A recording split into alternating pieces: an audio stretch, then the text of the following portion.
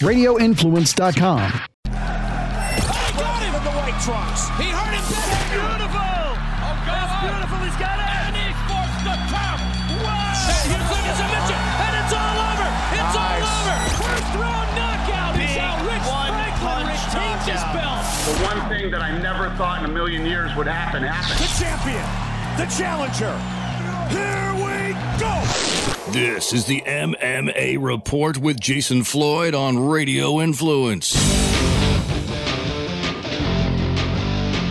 Welcome into a new episode of the MMA Report podcast. I am Jason Floyd. It is the interview edition of the show, and I've got a 5-pack of fighter interviews coming up here on this edition of the podcast. You're going to hear from a man who is coming off a victory at UFC Vegas number 60, getting his first win inside the UFC, Trey Ogden, as he will talk about his win against Daniel Zellhuber. Of course, he was a 3-1 betting underdog in that one, and maybe one of the biggest takeaways from this conversation is talking about, while the commentators, maybe a lot of us felt it was a slow pace from his opponent in the first round, he talks about why he feels it was not a slow pace and was more about some of the things that he was doing to slow down what Zellhuber did in that matchup.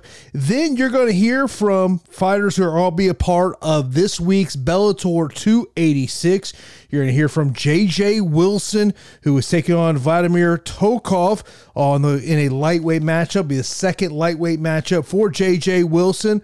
A good portion of this conversation has to talk about the changes that JJ Wilson has made since his last fight there back in March. Of course, that was his lightweight debut in Bellator, lost a decision in that matchup, and that big change is the fact of he has moved from California to Florida, now training at American Top Team. Then you're going to hear from two fighters that are going to be key against each other. First, you'll hear from Mike Hamill, who's taking on Max Roshkov. Of course, Max will be making his Bellator debut. I had a chance to talk to both of those guys. You'll hear from Mike talk about what has been going on with him. It's been 10 months since his last fight. Talks about the injury that he had to get corrected following his last fight. And then, of course, you'll hear from Max making his Bellator debut. Of course, everyone remembers Max from the one fight that he had in the UFC. So talk to him about what's been happening with him. He's won back-to-back fights in Cage Warriors, but it is his first fight in over a year. He's had some canceled matchups, just ultimately didn't come together, and spoke to him about what has been going on with him. And then a final interview will be with Lance Gibson Jr., who has gone through an opponent change on this fight card. He was initially supposed to take on Chris Avila. He's now taking on Dominic Clark, so I had a chance to catch up with him, talk to him about how that altered his preparations for this one. Also, we talked about his love for fishing in that conversation. Of course, all those interviews come up here in a moment. Appreciate you taking time out of your day to download and listen to this episode of the podcast. Of course, new podcasts come out every Sunday and every Wednesday. The Sunday edition, this edition of the show, is the interview edition of the show. The midweek edition of the show is myself and Daniel Galvan talk about the latest and greatest going on in the world of mixed martial arts. Of course, on Friday afternoon, it was Bellator 286. Benson Henderson goes out there and has a great performance against Peter Queally. It's a unanimous decision win for him, 49-45 across all three judges' scorecards. He was deducted a point in the fight due to a low blow. What a low blow that was. Benson Henderson really puts himself, look, the lightweight division is going to be interesting to kind of see how it plays out, but he puts himself in a good position. I thought probably the biggest thing leading into this matchup was this was the first fight of Benson's new deal with Bellator, which I forget who I saw noted this on. I think it was Jose Youngs of MMAfighting.com who noted this during the fight, that Benson Henderson's tenure in Bellator is now longer than his tenure in the UFC, which I thought was absolutely crazy. But Benson Henderson talked about how he signed a new 4-fight deal. This is the final fight, the final contract of his fight career. He's going to have these 4 fights and he's going to walk away. Of course, obviously, he's got a goal of becoming that Bellator lightweight champion. Co-main event, Yoel Romero got the win there against Melvin Manhoff. I thought Yoel was going to pull off the submission there in the first round. I do want to say, I think we got to give some kudos to the Bellator production staff. I thought they did a really good job of telling the story after that fight was over, of Melvin Manhoff, this being his last fight, which, I mean, look, You know me, I don't believe that R word. He may be 46 years old, but still, I necessarily don't believe that retirement word, but it really did look like Melvin Manhoff is truly done in terms of combat sports. This guy's 46 years old, been fighting for over 30 years, so you would have to believe probably it is going to be the last time we see him in there. But I'll tell you, my biggest takeaway, so I'm sitting here in the home office on Friday, I'm doing some production work, and I've got the Bellator fights on, had the prelim card up and of course the main card. And during the main card, when I'm watching the McCourt and Silva matchup, which, by the way, I don't think Liam McCourt won that fight. I thought Silva, you should have gotten the decision win in that one, which I think pretty much everyone felt that she got the win. But, as I'm watching that fight, all I can think about is, and the Bellator women's featherweight division, as I am a voter in the Bellator ranking system, there is currently only 6 challengers we can rank, with Cyborg being the champion. And I'm watching this fight and I'm just going, who does Bellator have under their roster that makes you believe that someone out there can challenge Chris Cyborg? And I don't see it. I know Cyborg did an interview. Of course, she's having her professional boxing debut this weekend, or she's fighting in a boxing matchup on Sunday down in Brazil. But I know there was an article that came out, and she's basically saying that Kat Zingano just doesn't want to fight. I mean, that's basically, and the one thing that was very clear to me about Chris Cyborg and everything that's kind of happened with her over the past couple months, like, it's very clear to me, like, she's going to return to Bellator. I would really be surprised if she doesn't return to Bellator. And I'm just looking at this women's featherweight division, and obviously the Zingano fight is a fight that I would say intrigues me. I don't think Kat Zingano can beat her. I think she'll defeat Kat Zingano, but then I'm like, man, there's just not a lot out there for Chris Cyborg. And that's why I think as combat sports fans, we just hope that somehow this Cyborg Kayla Harrison matchup could come together. Maybe Bellator and PFL can put something together there in terms of putting that one there. But like, that was, to me, my biggest takeaway watching the fights was just like, man, what gets you really interested that Bellator has under contract right now to fight Chris Cyborg? And outside Zingano, and I think that's more about the name value than anything else, there's just not a lot out there that really intrigues me about Chris Cyborg and potential opponents inside that Bellator cage. But let's get right into the interview edition of the show. And you're going to hear these interviews back to back to back to back to back. Up first, you're going to hear the conversation that I had with Trey Ogden. Then it'll be J.J. Wilson, then Mike Hamill, then Max Roscoff, and then it'll wrap up there with Lance Gibson Jr. Joining me now here on the MMA Report is a man who is coming off a victory this past weekend, as he was a massive betting underdog, which he put that on his Instagram. Let everyone know that he was aware of that, Trey. As appreciate that. Your Instagram post on that was, I was the biggest underdog in the card against an undefeated prospect, but winners win, simple, not easy, nothing sexy, just dirty, hard work. First round, I'm going back and I'm watching this fight. And were you surprised how slow of a pace that your opponent was bringing here? Not necessarily, because if the more he pressured, the more of a chance there was that I was going to take him down. And there's a feeling out process there, a lot of feints. It's a slow pace because people only count striking as the pace. But if you look at the amount of feints and reads and small gestures between us, and if you just watch our feet, it's not slow at all. It's not slow at all. I think, to me, it was more about the lack of offensive attacks that he was coming with. Yeah, well, I mean, you have to be in range, you have to have an angle, and you have to see a strike before you can throw it. So if every time he's got me lined up, I move a little, or I feint a little, or I level change, and then every time he did come in and he thought he had me found, I countered him with the hook, and those are not soft punches. So, if you watch my fight with JJ Okanovich, it's the same thing. You have a really aggressive, really exciting fighter gets in front of me, and they don't know what to do. How much of being that big of an underdog was motivation for you? Not that much. I didn't pay attention to it. I didn't even know until fight week, and then I realized on fight week as I was scrolling through the fight card to see what number I was on the card so I could figure out what time I was going to fight. And then I saw it. So, up until that point, I had no idea. I was very confident in what I was doing in training, so I didn't feel like the underdog to myself, you know. I feel like as much as James is involved on the betting side of the sport, that he might have used that as a little motivation for you in this camp. Yeah, obviously he had to know because he is into that, but he didn't. He never brought it up to me once. I'm not into the betting thing, so I was just completely unaware of it.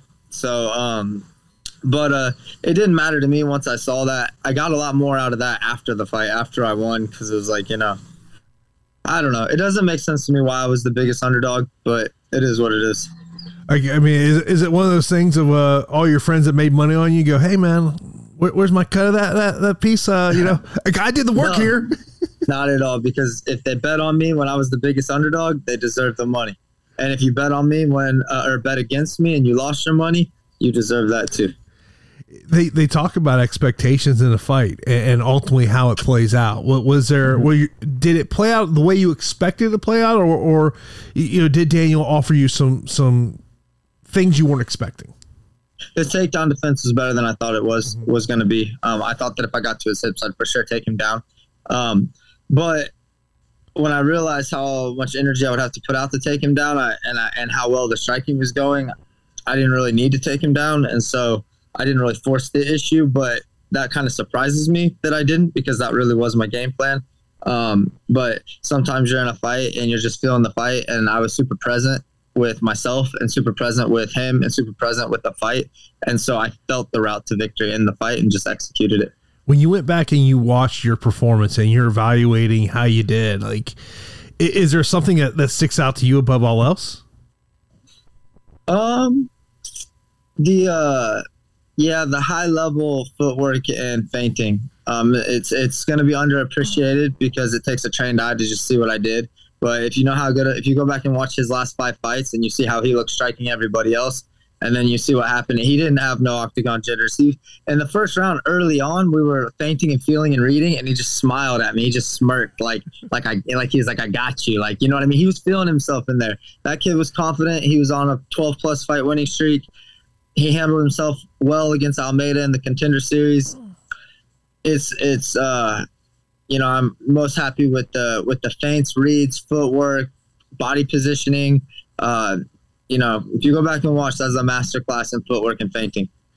And of course, you get the win there, and you know, now 4-1 your last 5. You know, and when I think of a nickname for you, I think the Marathon Man, just because of your Instagram handle. Marathon, let's go. But Samurai Ghost, where does this come from? Samurai Ghost is given to me by the fight gods. Oh no, sorry about that. I guess my stuff's not on Do Not Disturb. No, it's all good. No, Samurai Ghost. Yeah, you said about it came from the MMA gods. Yeah, the fight gods gave it to me. It's a story for a different day, maybe. But yeah, it was given to me by whatever it is out there. Do you like that nickname? It was shown to me from wherever. You know, where do you get God, if you will? You know. But it was shown to me at a certain point that if I was that I was basically possessed by a samurai ghost, the ghost of a dead samurai, and that if I were to allow that, I was kind of resisting this, and that if I were to allow myself to be in alignment with that no other warrior spirit could stand to mine in the cage. Like, I saw that in a deep vision before the Okanovich fight, a year before the Okanovich fight. And then I got injured, and then ended up in the Okanovich fight on looking for a fight on my birthday, like almost a year to the date that I had this vision. And when I was in the Okanovich fight, the visual part of the vision literally happened right in front of my eyes. And if you go back and watch when I was talking about fighting Okanovich before, I called exactly what would happen to the minute it would happen. It was a wild experience. So I stay in alignment with the ghost, and these guys, they can't do anything to me. You know, generally speaking, we're talking about next fight, 3-4 months, but you do have a major life event happening here in December with expecting a baby. Yes, so how does that play into your timeline on when the next fight will take place? Yeah, obviously, I think it would be best if it took place after that. And I don't really want to be in a fight camp for the birth of my child. And I don't really want to be in a fight camp the first month of the birth of my child. That's So at the level I'm at now, these fight camps are hard. They're a lot of sacrifice. They're very stressful. I run the gym full time on top of it and have my fighters I'm coaching on top of it. So to deal with that right after doing a 4-month fight camp, to turn right back into another one, it would be my entire wife's pregnancy that I was in a fight camp. When I'm in a fight camp, I'm gone. So I got to check into this situation, and do that. So we'll see what spring looks like for me. But, it's hard to say. It almost makes me wonder, has she had that conversation of like, Trey? Not at all. Not really? at all. I have the most supportive wife of all time. She doesn't complain. She would never bring it up. But, I'm pretty present with myself, and, I understand that when I'm in a fight camp, I can feel myself mentally starting to be a little more distant from everything else in my life because of the extreme focus and seriousness of it. So it's something that, like, I don't really want to put myself right back into that with this other event going on. So, but, I'm not really telling the UFC at this level what I'm doing. So I don't, whatever it is, what it is, we'll see what they're thinking. I'm sure I'll hear something at some point soon. You mentioned about, the fight game's a stressful time. Like, how do you kind of like find that level balance in a training camp? There is no balance in a training camp. That's my point. This is not a balanced lifestyle. Being an active UFC fighter is a pretty extreme lifestyle. So there is no balance in that. When you're in a fight camp, I'm not an athlete. I don't think of myself like an athlete. So I'm not like workout and then workout's over. I'm a soldier training for war, and I'm about to deploy, and this is combat to me, and it is combat. And so I take it serious like it's combat. This is my brain on the line. This is this guy's brain on the line. These fights aren't free. This is real, and the fight camps are real, and cutting weight is real. So, when that's the level of seriousness I approach my training with, and when I have a fight scheduled at that moment, pretty much everything else stops existing to me, and that's what I'm locked into. So that was my 30th fight between amateur and pro. I'm going to need a little bit more of a season. I'm 33. I'm about to turn 33. I'm going to need a little bit more of a season in between. I used to just go fight camp, fight. 1 week later, I'm bored. And I'm like, I got it. I know I have no direction. I don't know what to do. But I got a lot more on my plate now, and a lot more things, a lot more responsibility with my fight team. When I'm in a fight camp, the guys that I have fight coming up, they have sacrifices too, because coach is in a fight camp. So, there's a lot that goes with that. So, I have a lot of other responsibilities as well. So, like I said, though, the UFC doesn't care what I think. They're going to send what they're going to send and when they're going to send it. So we'll see what's up. I did notice on your Instagram, you did throw that nugget out there about, 32 professional fights, never miss weight. It almost seemed like you were was that almost kind of like a way to even tell your own fight team, like, hey, this is what we signed up to do? Yeah, for sure. And, it's a special marker to me. I had 9 amateur fights. I was 8-1 as an amateur. This is 21 pro fights. It's my 30th fight. It's hard not to notice that, that's a cool number for me. That's a lot of fights. I've never missed weight. So yeah. In terms of, you mentioned about that fight team, who are some of those guys on the fight team that have got a fight coming up here? Yeah. So coming up next is October 7th on FAC UFC Fight Pass. So we have Zach Scroggin. He was an undefeated amateur. I think he's 2 or 3-0 as a pro, undefeated pro. His last one was on Dana White's Looking for a Fight when he was at FAC. So he's up next. And then Nick Meck is also on the card. These are my 2 welterweight pros. Nick Meck was an undefeated amateur, and he is an undefeated pro at 2 or 3-0 as well. So they're right at that same spot. So both those guys are fighting next. How is your mentality different as the coach versus being the fighter in there? What do you mean? In terms of like on game day, like when I'm coaching them, or like, do you find yourself viewing things differently? Well, I definitely view things differently as a coach, because I've fought so much and because I am active. So I really understand what it feels like to be backstage. I just did it, like I really understand what it feels like to cut weight. I know what the fight day jitters are.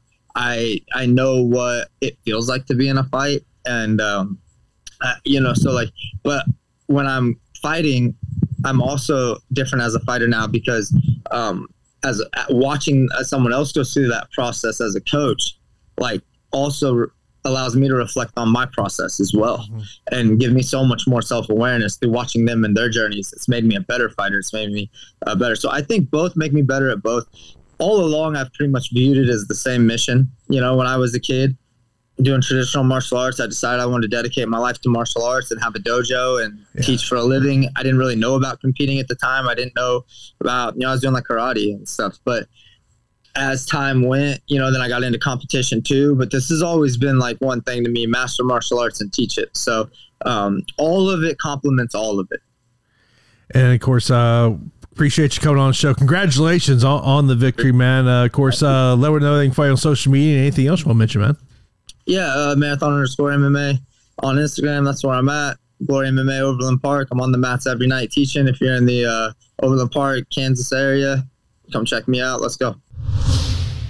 Joining me now here on the MMA Report, man, steps back inside the Bellator cage here, October the 1st. Bellator 286, JJ Wilson. I appreciate the time.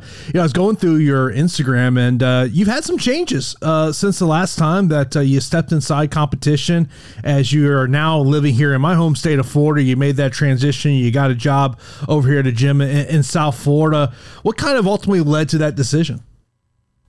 There was many things.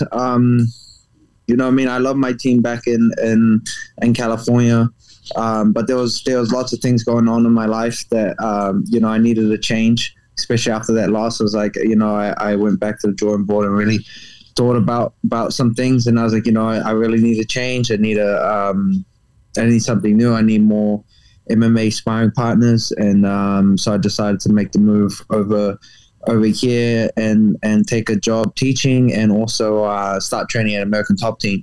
So, where there's lots of guys on the same journey, I feel like if you have a goal, you got to surround yourself with the people with the same goals. And I thought, American Top Team, there's so many people there where their goal is to be a MMA world champion. We hear that journey word all the time in this sport. Like, as you think about your journey to this point, how would you describe it? Unique. My journey has been, I've been very fortunate with the opportunities that have been presented to me throughout my journey. I've almost, been handed like a golden platter every single time. I've been given really great opportunities that, when opportunity meets preparation, it's perfectly matched. So, I feel like my journey so far was very, very fortunate. I think people could look at hearing you talking about this journey, and maybe they say you're on chapter 2, chapter 3 with now moving in Florida. Also, I think part of that equation is now being at lightweight, second time at lightweight. Do you? And I know I've talked to other fighters that they make a change from a weight class, and they talk about like finding that sweet spot in terms of a walking around weight. Like, do you feel like now this being a second camp at 155 that you've kind of found where you need to be? Yeah, so at 155, I'm not cutting drastic weight. And I don't know why, but my body has a hard time losing weight. Like, I get to a threshold, and once I hit that threshold, it doesn't matter how much bath, how much sauna, how much working out I do, my body just doesn't sweat anymore past that certain point. So like, I'm not a big 155er, but it's not easy, but it's like not a super difficult cut for my body. So I feel a lot more comfortable at 155, where I'm not cutting much to cutting down to 145. You had an Instagram post after your last fight where you said, win, lose, or draw, I do this because I love the sport. I went out there, done my best. Thank you to all my friends, family, and sponsors. I will be back. In terms of your love for this sport, was that a love that was instant, or did it take some time? My love for the sport was kind of, my thing is I don't like to lose. So I think I fell in love with the ability to always come back and win. You know what I mean? Like when I first started, I got beat, and I was like, I didn't really love it. I was like, I want to beat these guys. I had that drive to be able to beat my training partners, and then when I got good enough that I was beating those training partners that were beating me when I started, I was like, okay, I kind of love this now. And then, you know, I went to a deeper pool, you know what I mean? I went to a deeper pool with better guys. And then, you know, they're beating me again. I was like, you know what? I'm going to love this when I can beat those guys. And then I started beating those guys, and I'm like, you know, I love it. So I always looking for a deeper pool, because I want to be the best in the world, you know? So I fell in love with the ability of trying to beat people, you know what I mean? That's kind of how I fell in love with the sport. Yeah, I don't think anyone likes to lose. I've yet to meet that person that likes to lose, which makes me think about. I know that you put on your Instagram about you and your wife just celebrated your anniversary. It made me so like if you're hanging home with a wife and let's just say we're playing some type of game around the house, is that same competitive fire there? Well, my wife is really, really competitive, like super competitive. It doesn't matter what we're doing. If we're like, even if we're just cleaning the house, she's got to clean better than me. You know what I mean? So like we clash a lot because we're real competitive. So in games, we collide a lot. She's like, one day, she always says to me, one day I'm going to submit you. I say, when you submit me, I'll give you $1 million. Her goal is to beat me, but you know, it's but I you know, me and her are both super competitive. In terms of this matchup, though, second fight lightweight, as we mentioned, you're taking on Tokov here. You know, 6-1, obviously a very a talented fighter. Like, how's your view of this fight in terms of what you're expecting him to bring to you? Tokov is a talented fighter. You know, he's got a good record. He's had some good fights against, you know, some game opponents. He's definitely a gamer. You know, he's good everywhere, but he's not super dangerous anywhere. I feel like he's not going to want to fight. He's more of a competitor. So he's going to come in there.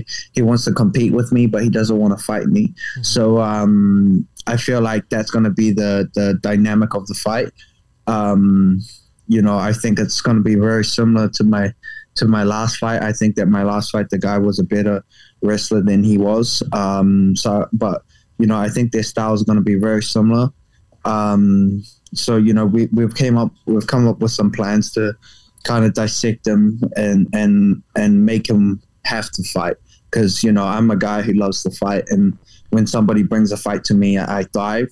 And if someone's being competitive and they're just trying to win around, you know, that's kind of where I kind of get frustrated. I kind of go out of my game a little bit because the guy he's not fighting. You know what I mean? He's just doing enough to win.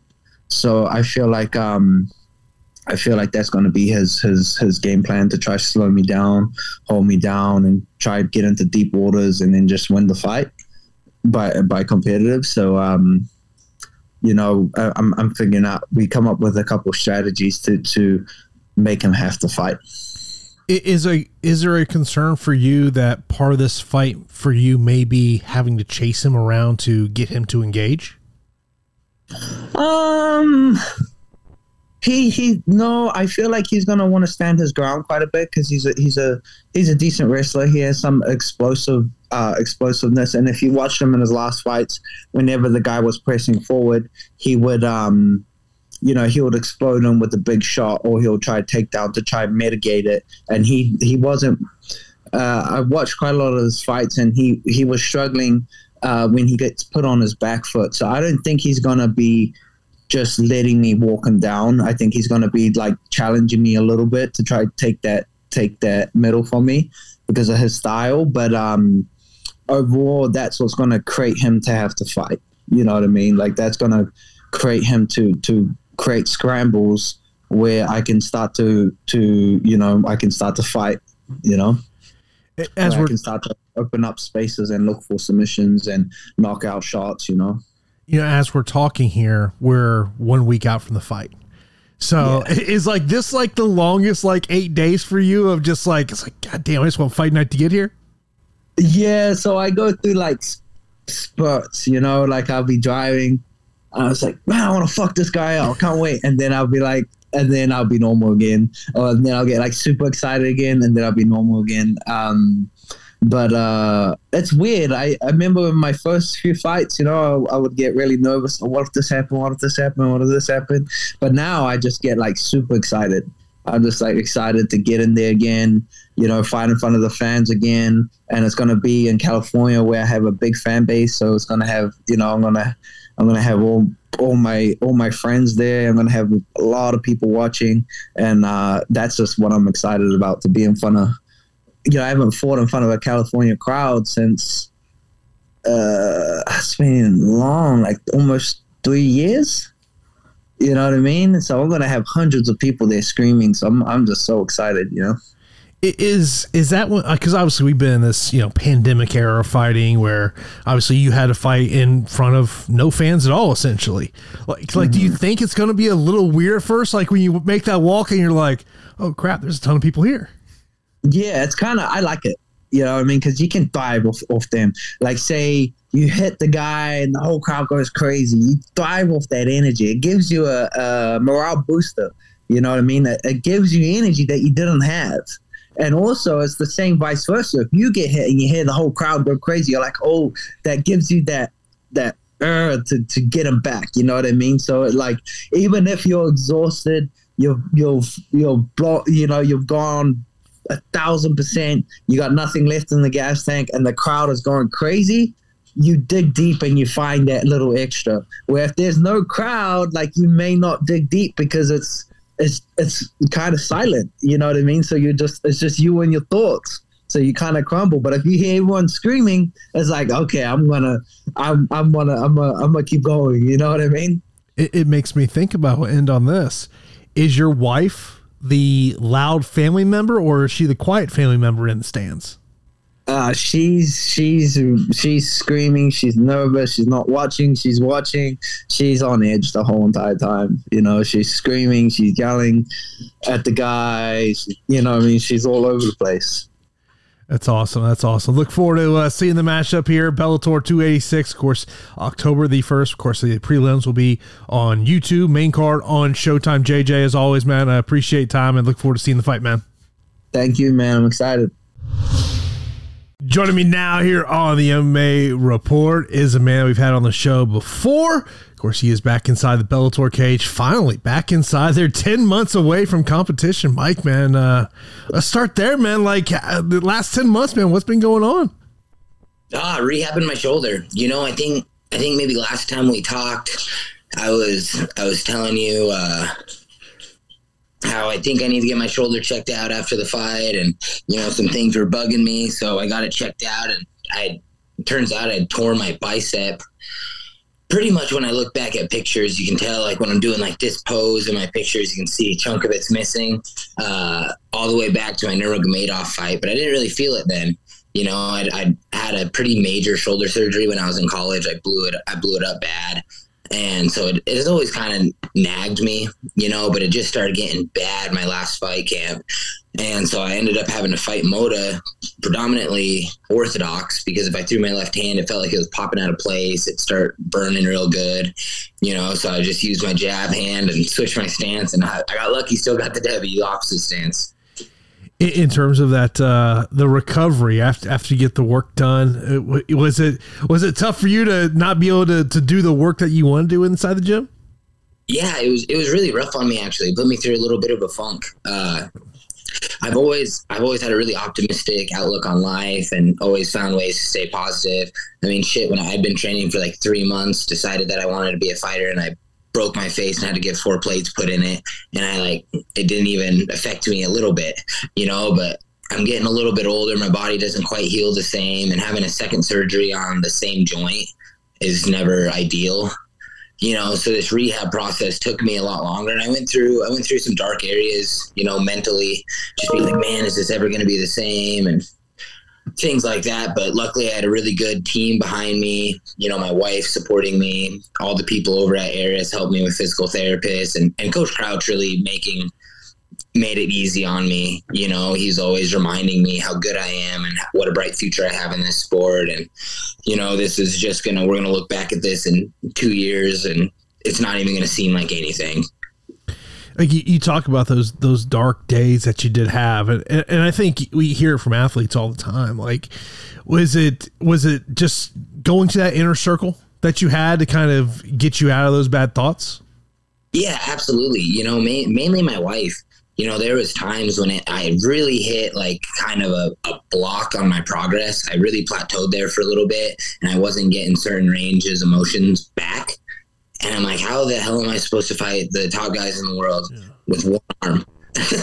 You know, and I was like, I'm tough enough to keep doing it. And I was like, but as far as having any sort of physical advantages over these guys, that just goes out the window, you know? So I really relied on her, and she always did such a great job just keeping me positive, reminding me how hardworking I am and how strong my brain is and how I can persevere through things. So yeah, that was a big help. I think people don't really, I mean, more people are talking about it now, but I don't want to say I was in a depression. I don't know. I wasn't talking to anybody, but yeah, you know, when you can't get, for me, when I couldn't get my heart rate up all that high, you know, because I can't even do an air bike. I can't run because all that jogging's on it. So it's like, how the hell am I supposed to get my heart rate up? You know, you start getting a little fat. I'm like, what the fuck? I mean, could you work out at all?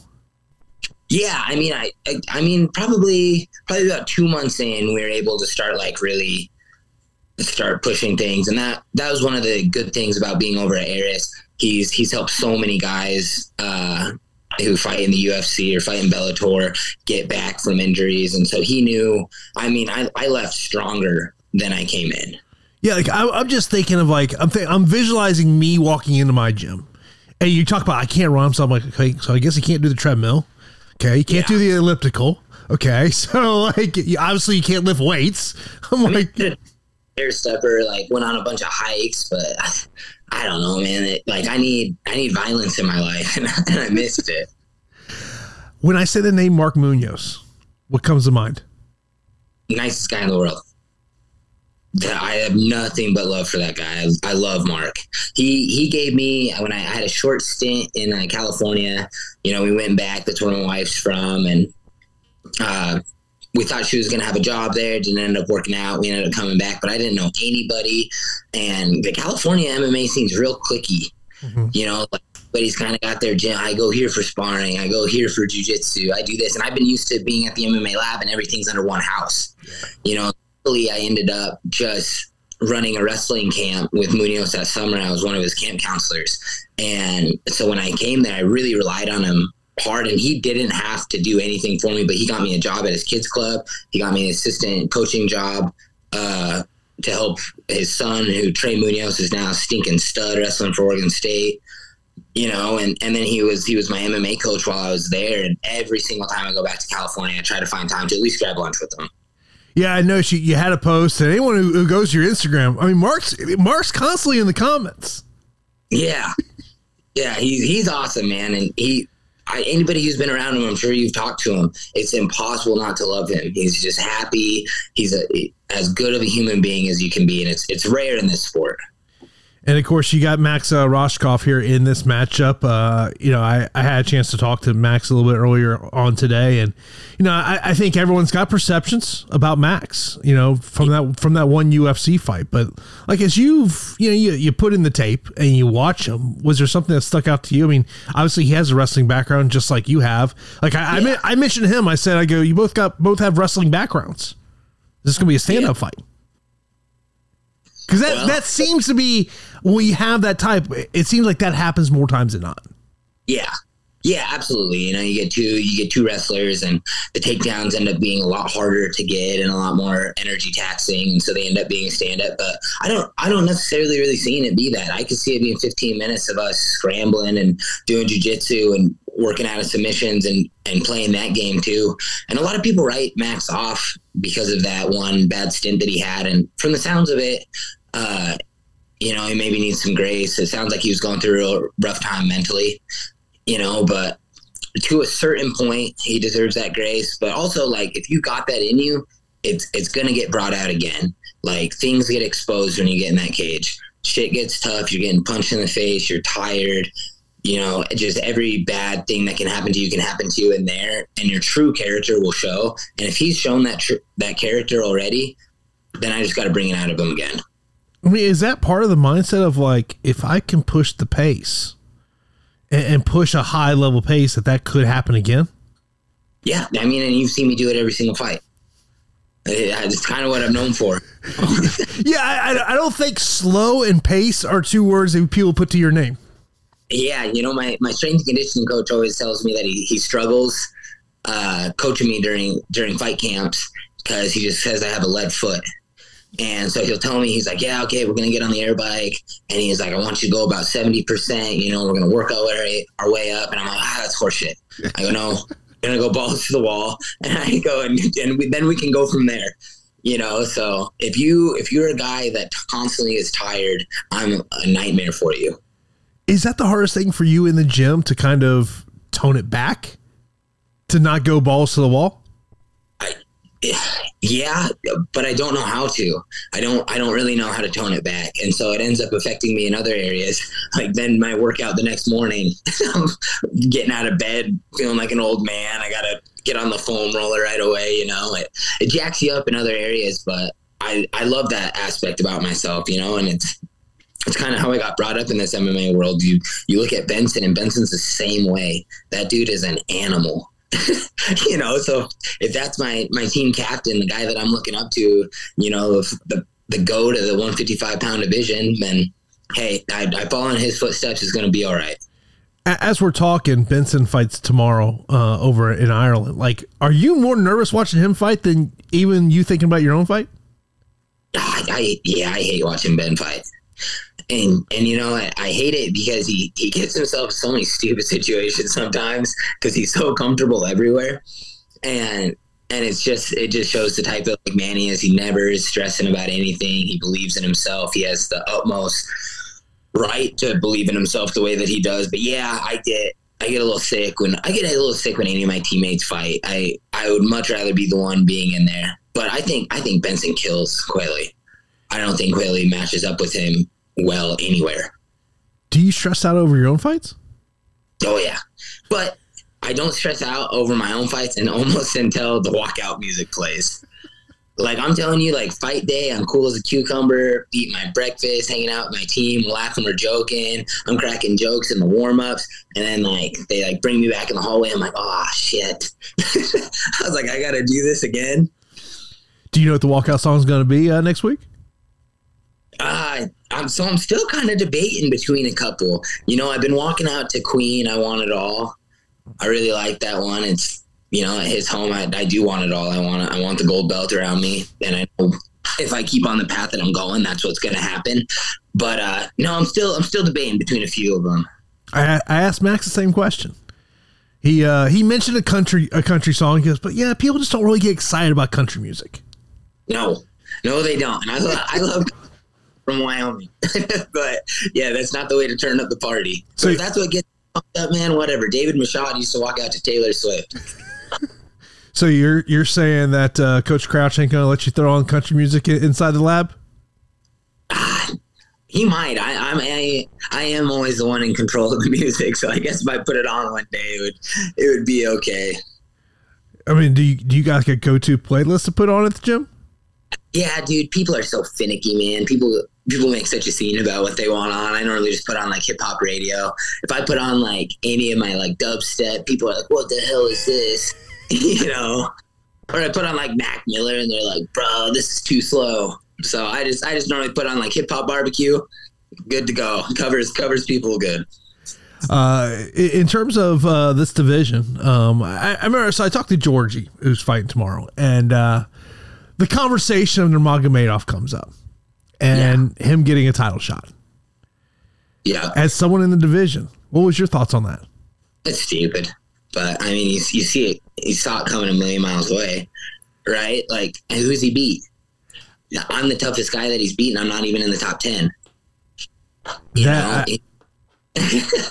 Literally, when I kind of had heard that they were going down that route, and my first thought was, he hasn't fought. He doesn't have any top 10 wins yet. He's getting a title shot. I mean, I get the last name. I get all that. But I'm like, I don't know. I guess I come from that sporting mentality of like, you got to beat the best to get to fight the best. Yeah, earn it. Exactly. You know, and he's he's as tough as they come. He beat me fair and square. I can't say anything about it. He was definitely the better man that night. And almost the jacked up thing about him getting the title fight, he's gonna win. He's gonna beat Pitbull, and then where do you go from there? But I mean, maybe that's where we start seeing him, right? Then you start seeing him in 5-round fights, and he has to fight the best people because he's got the belt.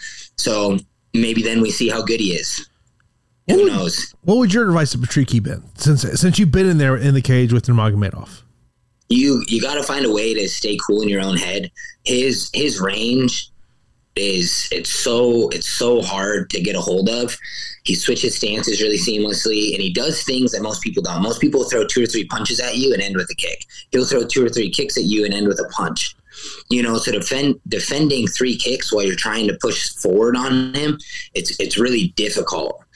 So, I mean, if you're gonna fight him, you gotta get dirty, and you gotta know you're gonna get hit. Like when I really started having my most success with him was in the 3rd round, and I knew I could eat one to give one, and he didn't like that.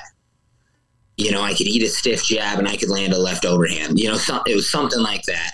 And that's when I really saw that he didn't like it, and his eyes changed a little bit. And so I think if you're Pitbull, you got to fight him in a phone booth, and you got to be okay giving up a round or 2 while you're figuring that out. Is that the hardest thing? Obviously it's hard to do that in a 3-round fight because of you give away 1 round, all of a sudden now it's like, man, I can't give away another round. But a 5-round fight, it's a totally different story. Yeah. And I've had 1 5-round fight, and it lasted like a minute into the 2nd round. So I don't know. I've never really done a 5-round fight. I'd like to say that, but you definitely have more time to be patient. You can give up the 1st round and a half, and start trying to pick it up, and maybe the judges split the 2nd round one way. But I don't know. I've never been one of those guys that likes that. I want to go win I want to go win the 1st round. I want to go 2nd round. I want to win the 3rd. I'm not trying to give up rounds and play the technical of the game. Yeah, you don't get paid by the minute. You get paid regardless, whatever it is. But Mike, man, as always, appreciate time. Of course, let me know anything find on social media. Anything else you want to mention, man? Yeah, make sure you're following Magic Mike MMA on Instagram, not the 141 or not the 145. That shit has been hacked for over years, and the numbers still go up every time I have a fight. True story. I was like, I go on Instagram, I'm searching because I'm like, I want to see what's going on with you. And I'm like, okay, that's not the right Instagram. So I hit up Ed. I'm like, hey, Ed, what is the right Instagram? Yeah. Yeah. And that's what, if you Google my name, that's what pops up too. I've been kind of on Bellator's asses a little bit. I'm like, listen, give me my damn check mark. I say, you give me my check mark, all this confusion goes away. So if you know anybody out there, send me that blue check mark. Joining me now here on the MMA Report is a man that's going to make his Bellator debut coming up here at Bellator 286. Max, appreciate the time. It has been almost a year since you stepped inside competition. So, as you think about the last year for you, how do you describe it? Just been busy trying to figure out, what's going on, what I'm doing, when the next fight's going to be, what I'm doing outside of fighting. Just figuring it out. And, of course, you had those back-to-back wins in Cage Warriors, and there's people are going to have perceptions about you. I think you understand that. Is there a perception that people have of you that bothers you? No, because I only care about people who I see on a daily, and I know what their perception is. And it's only good. And so that's a good feeling. Everyone else can piss off. What would you want people to know about you? They've really never maybe had a chance to get to know who you are. Fuck, I guess that I try to be of service to other people, and I have a big heart. In terms of your service, are you involved in charity work or things along those lines? Well, it's hard to be part of charity work when I have $30 in my bank account at all times. But no, just with my friends and with the kids that I coach, I try to give them everything that I have, even if it's not a lot. I've talked to other fighters who coach kids, and they'll talk about how it makes them realize how important fundamentals are in martial arts. Has that been one of your biggest takeaways in coaching kids? No, I've known that. I've known that for a long time. But I think it's helped me with understanding my technique and what I do. Because when you can know it and you can know how to do it, but you don't really know it unless you can teach someone else how to do it. How much has it taught you patience? Quite a bit. I come from this as my wife's a kindergarten teacher, so I kind of get where you're coming from. Yeah, and I coach some 4 and 5 year olds too, so it's that same age range. It's fun, but you also have to be very patient. Like, how does that balance your schedule? I mean, obviously you're doing things to put money in the bank account outside of fight camp with coaching and whatnot. How do you kind of balance that schedule of, teaching those kids classes, but also, doing what you need to do to get ready for a fight? Outside of like 6 weeks before, I'll start coaching a little bit less, but not a ton less. It's not too bad. Right now, I did, after I signed with Bellator, I quit my part-time job that I was doing with coaching and training. And so now I'm just coaching and training. So that's been hard.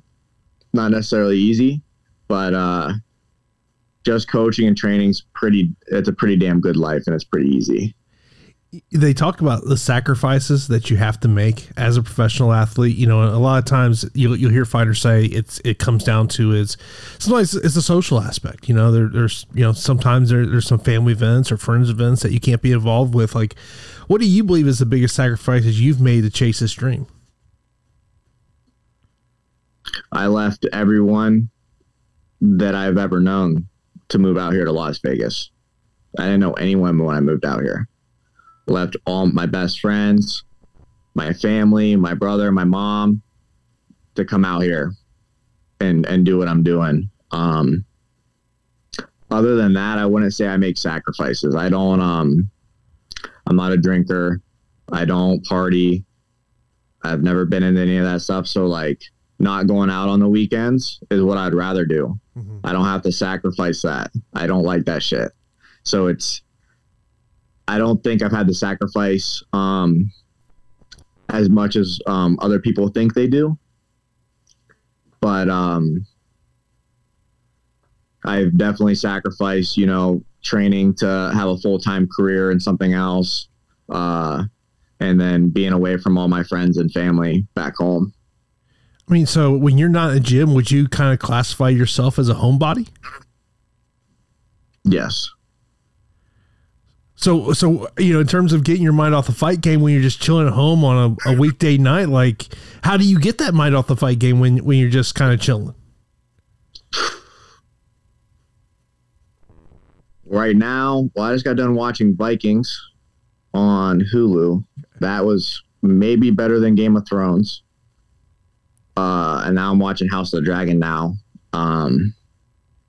But after a long day of training and coaching, it's kind of a little, sometimes it's hard to wind down, but normally at the end of the day, I'm pretty damn tired and I just want to go to sleep.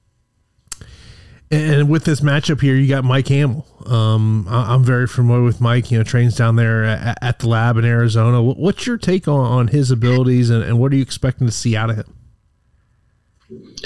I haven't watched him fight. I've looked at his record, and then I know he wrestled in college, and I know that he trains at the lab. I know some of the guys that train at the lab. I haven't talked to them in a long time, but I've trained with some of those guys there. I think he's gonna be a tough opponent, and I think that because of I know how tough he is, I think that makes me the most excited I've been for a fight so far in my career. Is that a typical thing with you that you don't watch your opponent's film? Yep. Any reason why that is? I really just only want to focus on what I am going to do and what I am capable of. And I think watching the film is great for like if you want to be aware of like something very like a fight ending thing. Mm-hmm. If there's something they have a good check left hook or they have a good guillotine or whatever, you want to watch that to understand where the danger could happen unexpectedly. So I want to know about fight ending stuff, but I don't watch that. My coaches watch it. If there's any technique that could be fight ending right then and there done, I want to know about that, but I don't watch it. My coaches do. But other than that, I don't want to watch because I want to try to focus more on reading and reacting when I'm fighting, not thinking about what he's going to do. I mean, is that more, you would say your fight style is more of a read react as opposed to some fighters just go in there with a straight up game plan? Yeah. I think a lot of people go in there with there's a straight game plan. For whatever reason, my coaches, I know they'll game plan with other fighters. Mm-hmm. They don't do it with me. I think it's for a reason, but I'm not 100% sure. Now, is this a mentality you've always had as a martial artist, or was there a turning point in terms of why you're into this mindset? Always been that way. In wrestling, you show up and you wrestle who's in front of you, no matter what. Mm-hmm. Whoever's next in the bracket, first round, second round, third round, fourth round, you wrestle whoever's in front of you. So you can't look too far ahead. Is your expectation that this is a fight that's primarily going to play out on the feet? I mean, it could. I don't have any expectation for how it's going to go. It very well could. Fighters talk about expectations. Like, they think about how they're going to win the fight, whatnot. You don't really have that? I hate the constant regurgitation of the same shit from every fighter. Okay. Like, oh, I feel good. This is the best training camp I've ever had. I work harder. My body's healthier. I expect a finish in this round. It's like, you're just talking the talk. I think they're lying when they say that. I would know what to expect if I had trained with him before, but I have not. Or if I had fought him before, I have not. I have no idea. Now, a term we hear is visualization. How people say, hey, this is how I visualize the fight going down. Is that just not in your mindset? No, because you only hear about when the visualization works. You never hear about it when it doesn't work. That's very true. When people are like, oh, I visualized it and it happened, those are the ones you hear. There's a lot more of the visualization not working than it actually working. Yeah. When things don't go right, you normally don't hear anything about that. Final thing. What's the walkout song? Oh, shit. I don't know. I've thought about it. Like, do you go through like the Spotify playlist to try to find something that you're just vibing to at this part of your life? Yeah. I've mixed it up. My last two were country songs. Because I love country. Like, I train the country. I put country on when I work out. Like, I love it. But that doesn't get no one going, I guess. So it's probably going to be Michael Myers' Halloween. Okay. Now, you mentioned about you like the country, but maybe the gym guys don't like it. So do you not put country on in the gym? We did yesterday when we wrestled. Everyone was pissed. Everyone was complaining. And I was like, you don't hear me complaining every single day that I don't like it. And then I have this, it's not a theory. I think it's 100% true, but like, you ever heard of like farm strength? Yes. It comes from the music, not from the work. That's what it comes from. So I think it increases your testosterone and makes you stronger. So that's why I train to it. Joining me now here on the MMA Report is a man that's back inside the Bellator cage here, Bellator 286. Lance, man, as always, appreciate the time. I'm on your Instagram, and it made me think about, obviously you're a family of martial arts. Where does fishing come into the equation of that being your hobby outside of fighting? You know, my grandpa, sorry, these guys are talking really loud. My grandpa, he was a longtime fisherman. He was actually from Toronto, Ontario. Ron Gibson, he's taught me how to fish since I was like 4 years old. So along with fighting, with martial arts, obviously I started martial arts when I was 2, started fishing when I was 4. And yeah, we just really got back into it probably in 2014. So yeah, it's a weekly tradition for sure. So do you have a favorite fish to go try to catch? Yeah, well, in British Columbia, we have like any of our Pacific salmon species. Those are all amazing, but the prime one to catch is Chinook salmon or king salmon. They say it's named in the United States. They fight so hard, and they're just fresh, beautiful, strong fish. And then as for eating, lingcod's probably my favorite. They're pretty ugly, but they taste so good. So is there ever a time where your dad has to go, hey, Junior, you need to get in the gym. You need to get off the boat. No, we try to make our training work around. So on our fishing days, we'll train early in the morning and then get out there a little later, which it's better when you're out early fishing, but we'll train early and then get out there, or we'll train early, get out there, come back and train, or we'll work around it. like, so how does this dynamic work with you and your dad? Obviously he's your dad, but he's also your coach. Yeah. So like, is there kind of like, once we enter in the gym, that relationship is fighter coach, is not dad and son? You know, it's pretty, he's awesome. He does a freaking really good job. He lets me be me, because I mean, he's the one that's taught me. I've learned his system since I was a kid. I've watched his system since I was a kid. So I kind of know exactly what he wants, and I listen well too as well. And then sometimes I have my own ideas, and he's open to letting me be who I am as well. And that's important as a fighter. If you need to be able to experiment and do stuff for yourself as well, but also be humble enough to listen to your coaches. Yeah.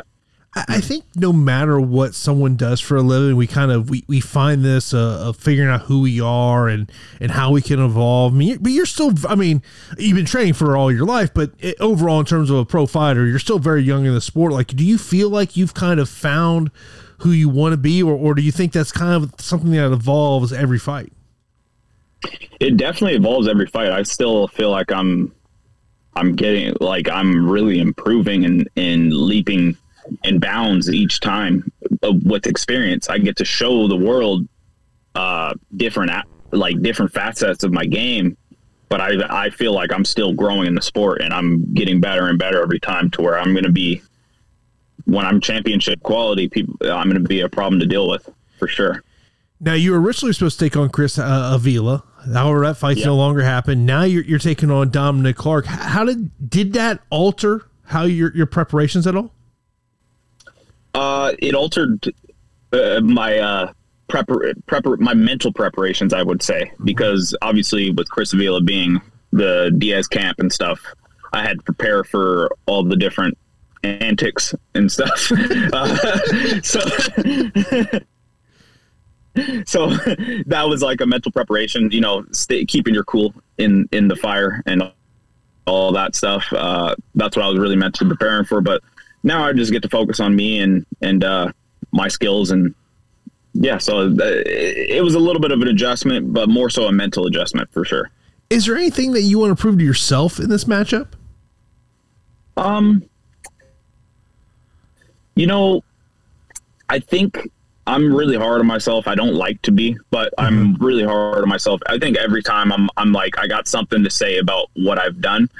And I think everybody else is like, man, you did awesome. And I'm like, yeah, I'm better than that. But I don't want to be like that, because that does hold me back at the same time. But I'm open to just using my full range of skills at the end of the day. That's the only thing I want to prove to myself is I'm not in here to just box. I'm not in here to just wrestle. I'm here to do mixed martial arts. And not many people do that. And this game can show you how I can show you an art form in the sport, because that's what it is at the end of the day. being able to utilize everything is, I feel, a lot more impressive than just being able to box. So that's one thing that I think might be cool. Hearing you talk there made me kind of wonder, do you think would you classify yourself as a perfectionist? Yes, in a way, but I'm trying to get away from that because I know it. I know that part still holds me back a tiny bit from being who I really am. So I have to, I'm not comparing myself to the greats, but you look at Kobe Bryant, you would say he's a perfectionist for sure. Mm-hmm. And rest in peace, Kobe, obviously. But he's a perfectionist for sure. But at the same time, I believe he allows himself to make mistakes in order to improve. And those mistakes are what allows him to be as great as who he is. So, yeah, I think there's a fine line to it. Do you look at other athletes in other sports and try to see how they look at their sport and maybe go, I think I can incorporate that into what I do on a day in, day out basis? Yeah, I definitely like to take little gems from each sport. Obviously, any greats in any sport, like obviously Muhammad Ali in boxing. You look at LeBron James, you look at so many different athletes. They're all amazing, and they have tons of gems, and it's important that you learn from them and you utilize what you can. There's a quote by Miyamoto Musashi, who was a famous samurai, saying, basically just being able to use everything within the universe. You want to be able to take things from other areas and implement it into your game so that you become a more well-rounded or more wise, I guess I would say, in the sport. Of course, you're heading to the gym. Let's just say they let you put the music on in the gym tonight. What's going on the speakers? Yeah. I've been, I always listen to reggae, but I've been listening to all like roots reggae from like the 80s and the 90s. That's probably my favorite, just because it's not too hardcore, but it's also like I love the lyrics and I love the rhythm of it. So that's probably my favorite right now. Yellow Man and Chaka Demus and Pliers. Those guys are awesome. So yeah. A little bit of Damian Marley, Bob Marley too. So that's my favorite. Is that maybe a little preview what the walkout song might be? Yeah, it's kind of in that realm. I don't usually change my walkout song. I usually walk out to the same one every time, but I think this time I got a new one coming. So yeah. Well, we'll have to tune in to see what that new walkout song is. Lance, as always, man, I appreciate time and look forward to seeing the matchup, man. Yeah, thank you so much. Thanks for your time. And that was my conversations with Trey Ogden, JJ Wilson, Mike Hamill, Max Roscoff, and Lance Gibson Jr. Going back on the Trey Ogden interview, probably the biggest takeaway is just kind of him talking about, how he felt really his feints and what he was doing defensively really threw off Daniel Zellhuber in that matchup. And I mean, look, he was a 3-1 betting favorite in that one. If you laid some money on Trey Ogden, man, kudos to you for being able to do that. Then JJ Wilson, to me, it's got to be about the move down the American Top Team. He is a training at a gym down in South Florida, got a job as an instructor at a gym in South Florida and training at American Top Team. So it'll be interesting to kind of see what type of differences do we see from JJ Wilson there on Saturday night. Then Mike Hamill, obviously the big takeaway to me has to be about the fact of the bicep injury that he had, the surgery that he had, and being 10 months away. And then Max Roscoff was an interview I was really looking forward to. And the reason being is I was just kind of interested to hear how he would describe things and really that perception versus reality. And, look, when he fights, coming up this upcoming weekend, that there is going to be a lot of people that are going to have a lot of questions about him and about what he can offer after what we saw in his one UFC fight. You heard Mike Hamill basically allude to the fact that he truly does feel that maybe if he can really push that pace hard, that maybe Max Roscoff's not going to be able to handle that. And then a final interview, Lance Gibson Jr. Outside of the fishing part of that conversation, I think probably to me the other interesting part was the dynamic between him and his dad inside the gym there. And I mean, look, Lance Gibson Jr. is a guy that I truly do feel this is a guy that's probably going to start fighting top 10 competition here in the very near future. So appreciate all those fighters coming on this edition of the show. Of course, a great way to show your support for the MMA Report podcast, rating and review. That truly does help me out a lot as well, whether you listen to this on Apple, Spotify, or maybe if you watch some of the videos that we put over on the YouTube channel, if you can check out that, hit that subscribe button, like button, all that. That really does help me a lot as well. Of course, next episode of the podcast will come out on Wednesday as myself and Daniel Galvan will start taking a look at what's going to happen this upcoming weekend in the MMA. Of course, you've got the UFC and Bellator, both with fight cards on Saturday. The UFC fight card will be headlined by Mackenzie Dern and Yan Jianan. Key matchup there in the women's 115-pound division. Also, look at some notable fighters that are going to be on that card. Randy Brown, Francisco Trinaldo. That'll be your co-main event there in the UFC welterweight division. And of course, Bellator 286 will be in California, headlined by Pitbull and Borax. Of course, that'd be for the Pitbull defending his 145-pound title. AJ McKee moving up to the lightweight division to take on Spike Carlisle.